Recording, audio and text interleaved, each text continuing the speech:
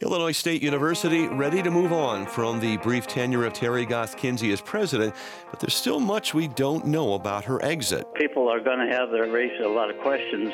All that does is add more fuel to the fire. More on this story just ahead on WGLT's news magazine, Sound Ideas.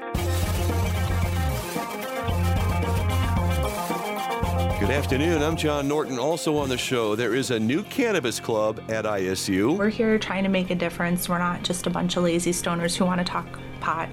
And a play coming to Normal tells the story of John Wesley Powell's 19th century exploration of the American West. A story of discovery, bravery, and some whitewashing. The confliction is that these lands are already inhabited, and we're behaving as though they're not.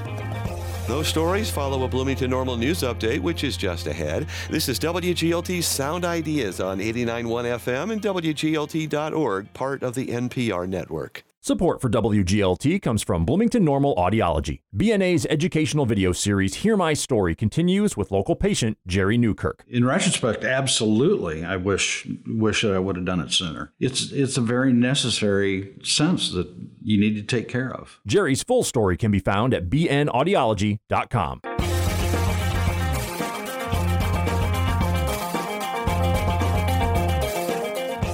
From the campus of Illinois State University in Normal, this is WGLT's news magazine, Sound Ideas. I'm John Norton. Well, ISU is hoping to turn the page following the sudden resignation of its president.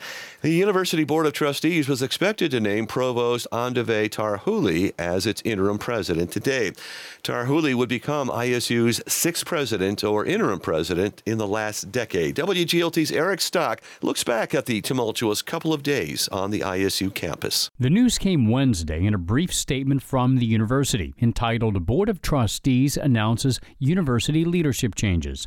Terry Goss Kinsey, ISU's 20th president and first female president, had resigned less than 2 years on the job. The board planned to appoint Andave Tarhouli to the presidency on an interim basis. No reason was given for Kinsey's sudden departure. ISU Trustees Chair Kathy Bone said the board thanks Kinsey for her contributions and wishes her success in her next endeavor. Kinsey says she'll pursue other opportunities. Kinsey's resignation came one day before ISU's Founders Day celebration. Kinsey's departure did not come up. At the event, WGLT asked Kathy Bone from the Board of Trustees for a comment on Kinsey's resignation. The board does not talk about personnel issues. Why is that? It is the policy of the board. That is why it's done executive session, and we can't comment on that. Kinsey's separation agreement includes a silence clause that restricts what she and the board can say publicly about her exit. Bob Dobsky, whose term on the ISU Board of Trustees recently expired, did shed some light on Kinsey's departure. Dobsky said Kinsey committed no wrongdoing.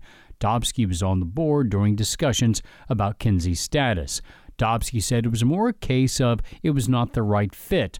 Dobsky says there's no comparison to the situation with a former university president, Tim Flanagan, who was accused of assaulting a university worker. There's another significant difference between Kinsey's exit and Flanagan's. His 2014 departure came during his first year on the job. He also got a much bigger buyout. Kinsey's separation agreement allows her to receive an additional $144,000. That is far less than the $480,000 that former President Flanagan was paid to go away. In fact, it was more than 3 times Kinsey's severance. At the time, Trustees Chair Michael McCuskey said ISU did not believe it had enough cause to fire Flanagan and issued the payout to avoid a court fight and a potential award for Flanagan that far exceeded the amount paid. It's unknown how much Kinsey negotiated the terms of her own departure. And that's another reminder of how much we don't know about Kinsey's exit. And that does not sit well with a former head of the Illinois State University Governing Board. Bill Solaski says he understands the secrecy issues involved in personnel matters, but that does not help the institution. People are going to have their raise a lot of questions. The quicker the information can get out there, whatever that is, it helps to calm things down so people aren't sitting or drawing their own conclusion. All that does is add more fuel to the fire. Zelazny also questioned the use of consultants in presidential searches. He says a couple of those have not worked out, and he wonders whether the university is getting its money's worth from the consultants. If, in fact, we're going to spend the kind of money that we do, why do we have these so-called mismatches and poor fits of the choices that we make? And we've had a history of a couple of those. In an interview with WGLT, a member of the search committee that found and recommended Kinsey praised her first-rate academic credentials and said she was the most qualified of the applicants. The committee member said, quote, "Sometimes personalities don't work out. There's more to being a president than having a great resume." Well, Kinsey did have some support in the ISU campus, particularly in athletics. Redbird Athletics Director Kyle Brennan said on social media, Kinsey was the most supportive university president he's ever been around, and she'll be greatly missed by student-athletes, staff, and coaches. Among them, ISU men's basketball coach Ryan Peden. I was surprised like everyone else, and I just know how much she meant to us. That audio comes from ISU student media outlet The Vidette. Kinsey's successor also seems to have his share of support as he prepares to step into the president's role. Provost Andave Tarhuli came to the university in 2020. Art history professor Leah Klein chaired the search committee that hired Tarhuli. Klein recalls Tarhuli started just before ISU's first full semester under COVID protocols. So he really got a baptism by fire in his role, and I think he's really proven himself to the faculty and the students over the last couple of years. Klein also praised Tarhuli's shepherding of ISU's new equity-oriented College of Engineering that won approval from the Illinois Board of Higher Education last year and will enroll its first students in 2025. John McHale was a communication professor and member of the Academic Senate. He says Tarhuli has a good rapport with the faculty and will make an excellent interim leader. My interaction with Provost Tarhuli has revealed a great curiosity in his mind about the various academic units, how they operate. He really has tried to understand our university culture. Tarhuli is expected to serve in the interim role through June of 2024. With reporting from Ryan Denham, Charlie Schlenker, and Lindsey Jones, I'm Eric Stock. You can read all of our coverage regarding Terry Goss Kinsey's resignation at WGLT.org. Coming up on Sound Ideas, a preview of a play at Illinois State University called Men on Boats. But spoiler alert, there are no men and no boats. That's coming up in about 7 minutes.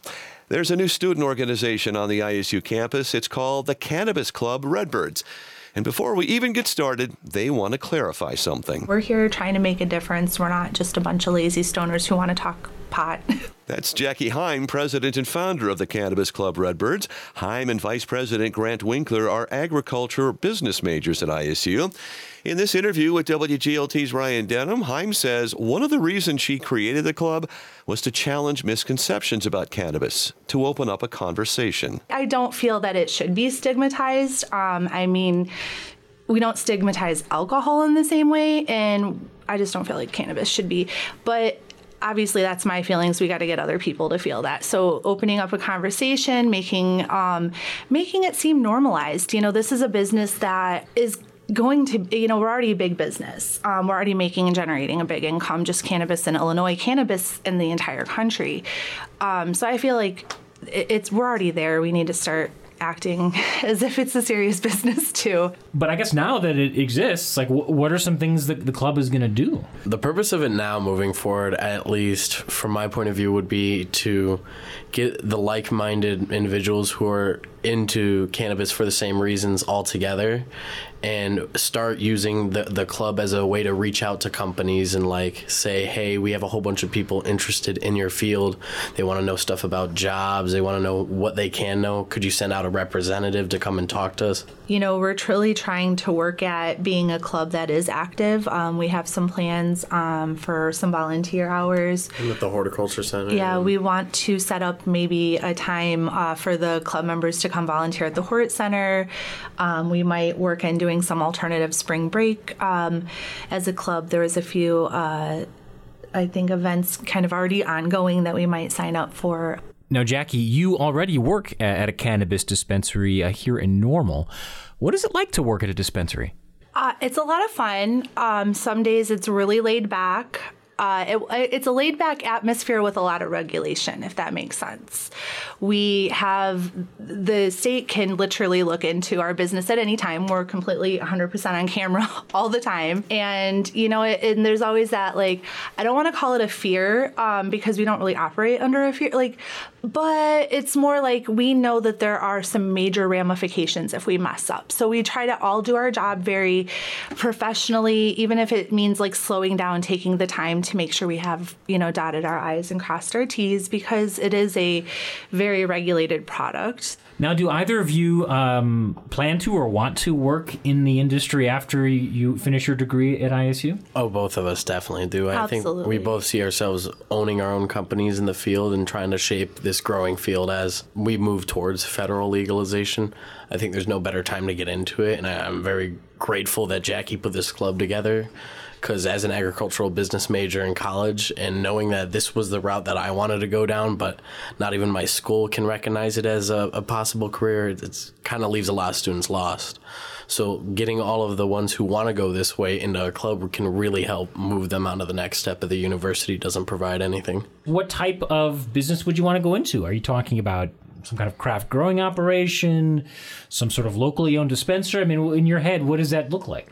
For me, I guess knowing and navigating the business a little bit already, I see myself maybe starting a more cannabis adjacent business, consulting, maybe getting into having cannabis events, that sort of thing, marketing. I personally plan to work in the industry and get a lot of knowledge under my belt before I go off and open my own business. I want to make sure Illinois is the state for that. It might be something that, say, Michigan might favor the type of business. Eventually, I would like to have my own craft boutique cannabis business. As for myself, I see myself owning a large-scale marijuana cultivation organization that controls not only everything from planting to the production of bud, but also extracts, edibles, tinctures, production all along the line, controlling all the different products that weed can go into. I would also see myself wanting to produce that at large scale. Endgame, I hope to control everything from when the plant is planted to the products it goes into. Just a couple of weeks ago from this conversation, the Normal Town Council rejected a plan for a second cannabis dispensary. What did you make of that? I thought it was a little silly, to be honest with you. Where it was located, I think that was the main issue. And the way I look at it is, right in that area, there's restaurants that serve alcohol, there's places that serve there's a CVS pharmacy, there's different, and if we're really thinking as cannabis as medicine, which for a lot of people it is, recreational or not, it really ought to be treated as such. There's such a barrier for people being able to get what they need. I see medical patients driving well over an hour to come to our dispensary to get the specific thing that they need that works the best for their condition. There's a lot of barriers to that side of it. It almost seems like in our area, the nearest medical facility, besides, beyond Hello and Normal, would be to go to Peoria or Champaign. If they don't have your product, some folks who are in the Decatur area are driving even farther, and so that's kind of a sad thing to me. If you're not making people drive as far to get their medicine from CVS, why are we making them jump through hoops to get their medicine from the dispensary? Especially when we have the medical, now we're getting a lot more, studies that are backing up what cannabis is actually doing for different things, different ailments. So it's sad to me. I don't like that. That's ISU students Jackie Heim and Grant Winkler, the president and vice president of the new Cannabis Club Redbirds. They spoke with WGLT's Ryan Denham. We're going to stay on campus here on Sound Ideas for our final story. The theater department at Illinois State University bringing to life a satirical, mostly true telling of local hero John Wesley Powell and his 1869 expedition through the American West. Powell's journey with other erudite explorers is hilariously captured in the play Men on Boats. The play opens in the Westhoff Theater at ISU. Here's WGLT's Lauren Warnicki with a preview. Director Maggie Marlin Hess says she could not wait to get her hands on Men on Boats. Ever since I saw this title almost like 2 years ago now, I knew this was a piece that I wanted to do. The play runs February 17th through 25th at Illinois State University, where Marlin Hess is also a musical theater professor. While Men on Boats is a straight play, Marlin Hess says she was drawn to its potential for movement. It's not dance choreography, but it is stylized, and we tried to imagine different water flows, like, because all down the river. They're floating down the river or they're at camp. We're on the river now, crew. There will be churning. There will be swells. Keep your bearings. Steady. On. Oars up. Oars out. Oars up. Oars out. And left. Keep left. Rocks. So I worked with the actors and we improvised movement. We found different patterns and tempos and effort levels in the movement qualities and played with that. It wasn't that technical when we were in rehearsal. It was just kind of, let's go. Okay, now try this, now try this, now try this. But of course, as a choreographer, I'm looking for those elements that allow each moment to be different from the last. Okay, let's back up a bit. Jacqueline Backhouse's Men on Boats is loosely based on John Wesley Powell's 1869 expedition on the Green and Colorado Rivers in the American West.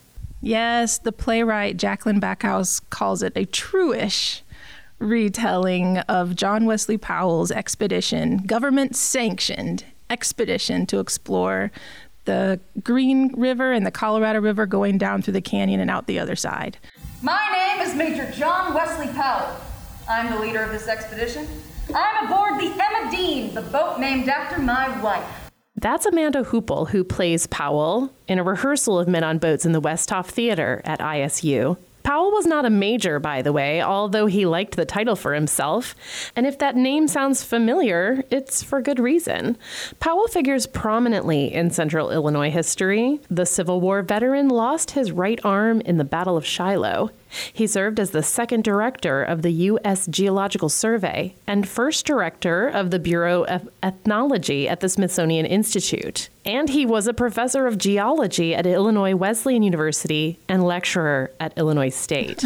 And so John Wesley Powell keeps immaculate journals. They're poetic and they're full of detail. He has a map maker with him, and they're charting this territory as though it's this new frontier, which is again, another theme that is like the premise of this is manifest destiny. This idea that I guess the American United States settlers, like moving across the country, it was a God-ordained mission to carry out and settle these wild lands. Does this play honor that? Does it make fun of it? Does it criticize it? I would say all of the above. It celebrates the bravery of these men and the idea of ambition and going out and exploring and discovering, much like the race to outer space, right? It's an honorable idea to pursue. The confliction is that these lands are already inhabited and we're behaving as though they're not. So then we have that, there's a wonderful scene where John Wesley Powell is looking out. He climbs up to the top of a cliff and he's looking out over it with some of his boatmates, and they start wanting to name things. So what should we name that mountain? You have an idea? I have a few ideas. And I have a few ideas. Oh, I just have a few ideas. Sumner, do you have any ideas? No. So Sumner has no ideas, and you have a few ideas, and I have a few ideas. Should I do my ideas? Yeah, let's do that. Okay. Here they are. Dung Mountain. And there's an interchange at the very end of that scene where maybe I'll move back here then and live here where this Dunn's Cliff named after me. Maybe I'll come back and live. I wonder if it's inhabitable. Is it safe? Can we survive here? One of them mentions, native tribes, indigenous people have been living here for, centuries. I'm sure it's fine. And then they joke, oh yeah, and here we are. They probably named all this stuff already, and here we are naming it after ourselves. Oh. There's also a feminist bent to this play because the men are not actually men on boats. Is that right? That's right. Halfway through writing the script, Jacqueline Backhouse discovered she could not be in her own play.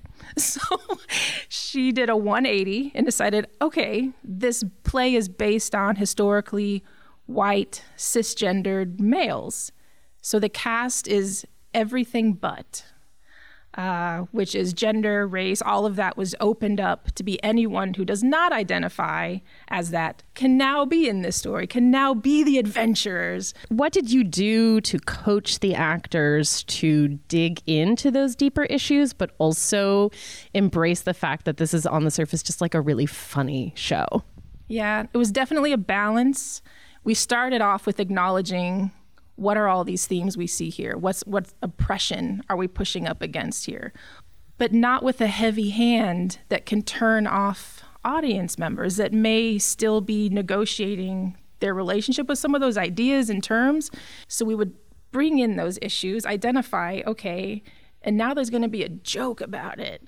And you've got to completely commit to like a parody, right? Like a satire. So just, I guess, if you can elaborate further on the permission to laugh and to see the joy and the ridiculousness that's packed in this play. Yeah, I think you're absolutely right. The access point is that we're not seeing white cisgendered males living the story chronicled in his journal, right? It's everybody who's not.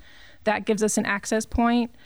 The bravado of these men is just their confidence. I wish I had an ounce of their confidence. Eyes to the front. Keep your eyes in front of you. Don't worry about them. Go round the swell. Round it. Rounding. Simply portage. Eyes to the front. We won't portage until we can find a bank. Bank. I see no bank. Row. Keep rowing. Hard. Keep rowing. I'm rowing. Through. My name's Ormel. This play reminds me a lot of Indiana Jones, and we have this hero that I don't know how he doesn't fail each time he tries to do something. He looks like the most incompetent hero to be, like fighting off all these different things and pursuing this heroic mission. He seems completely incompetent, but incredibly confident.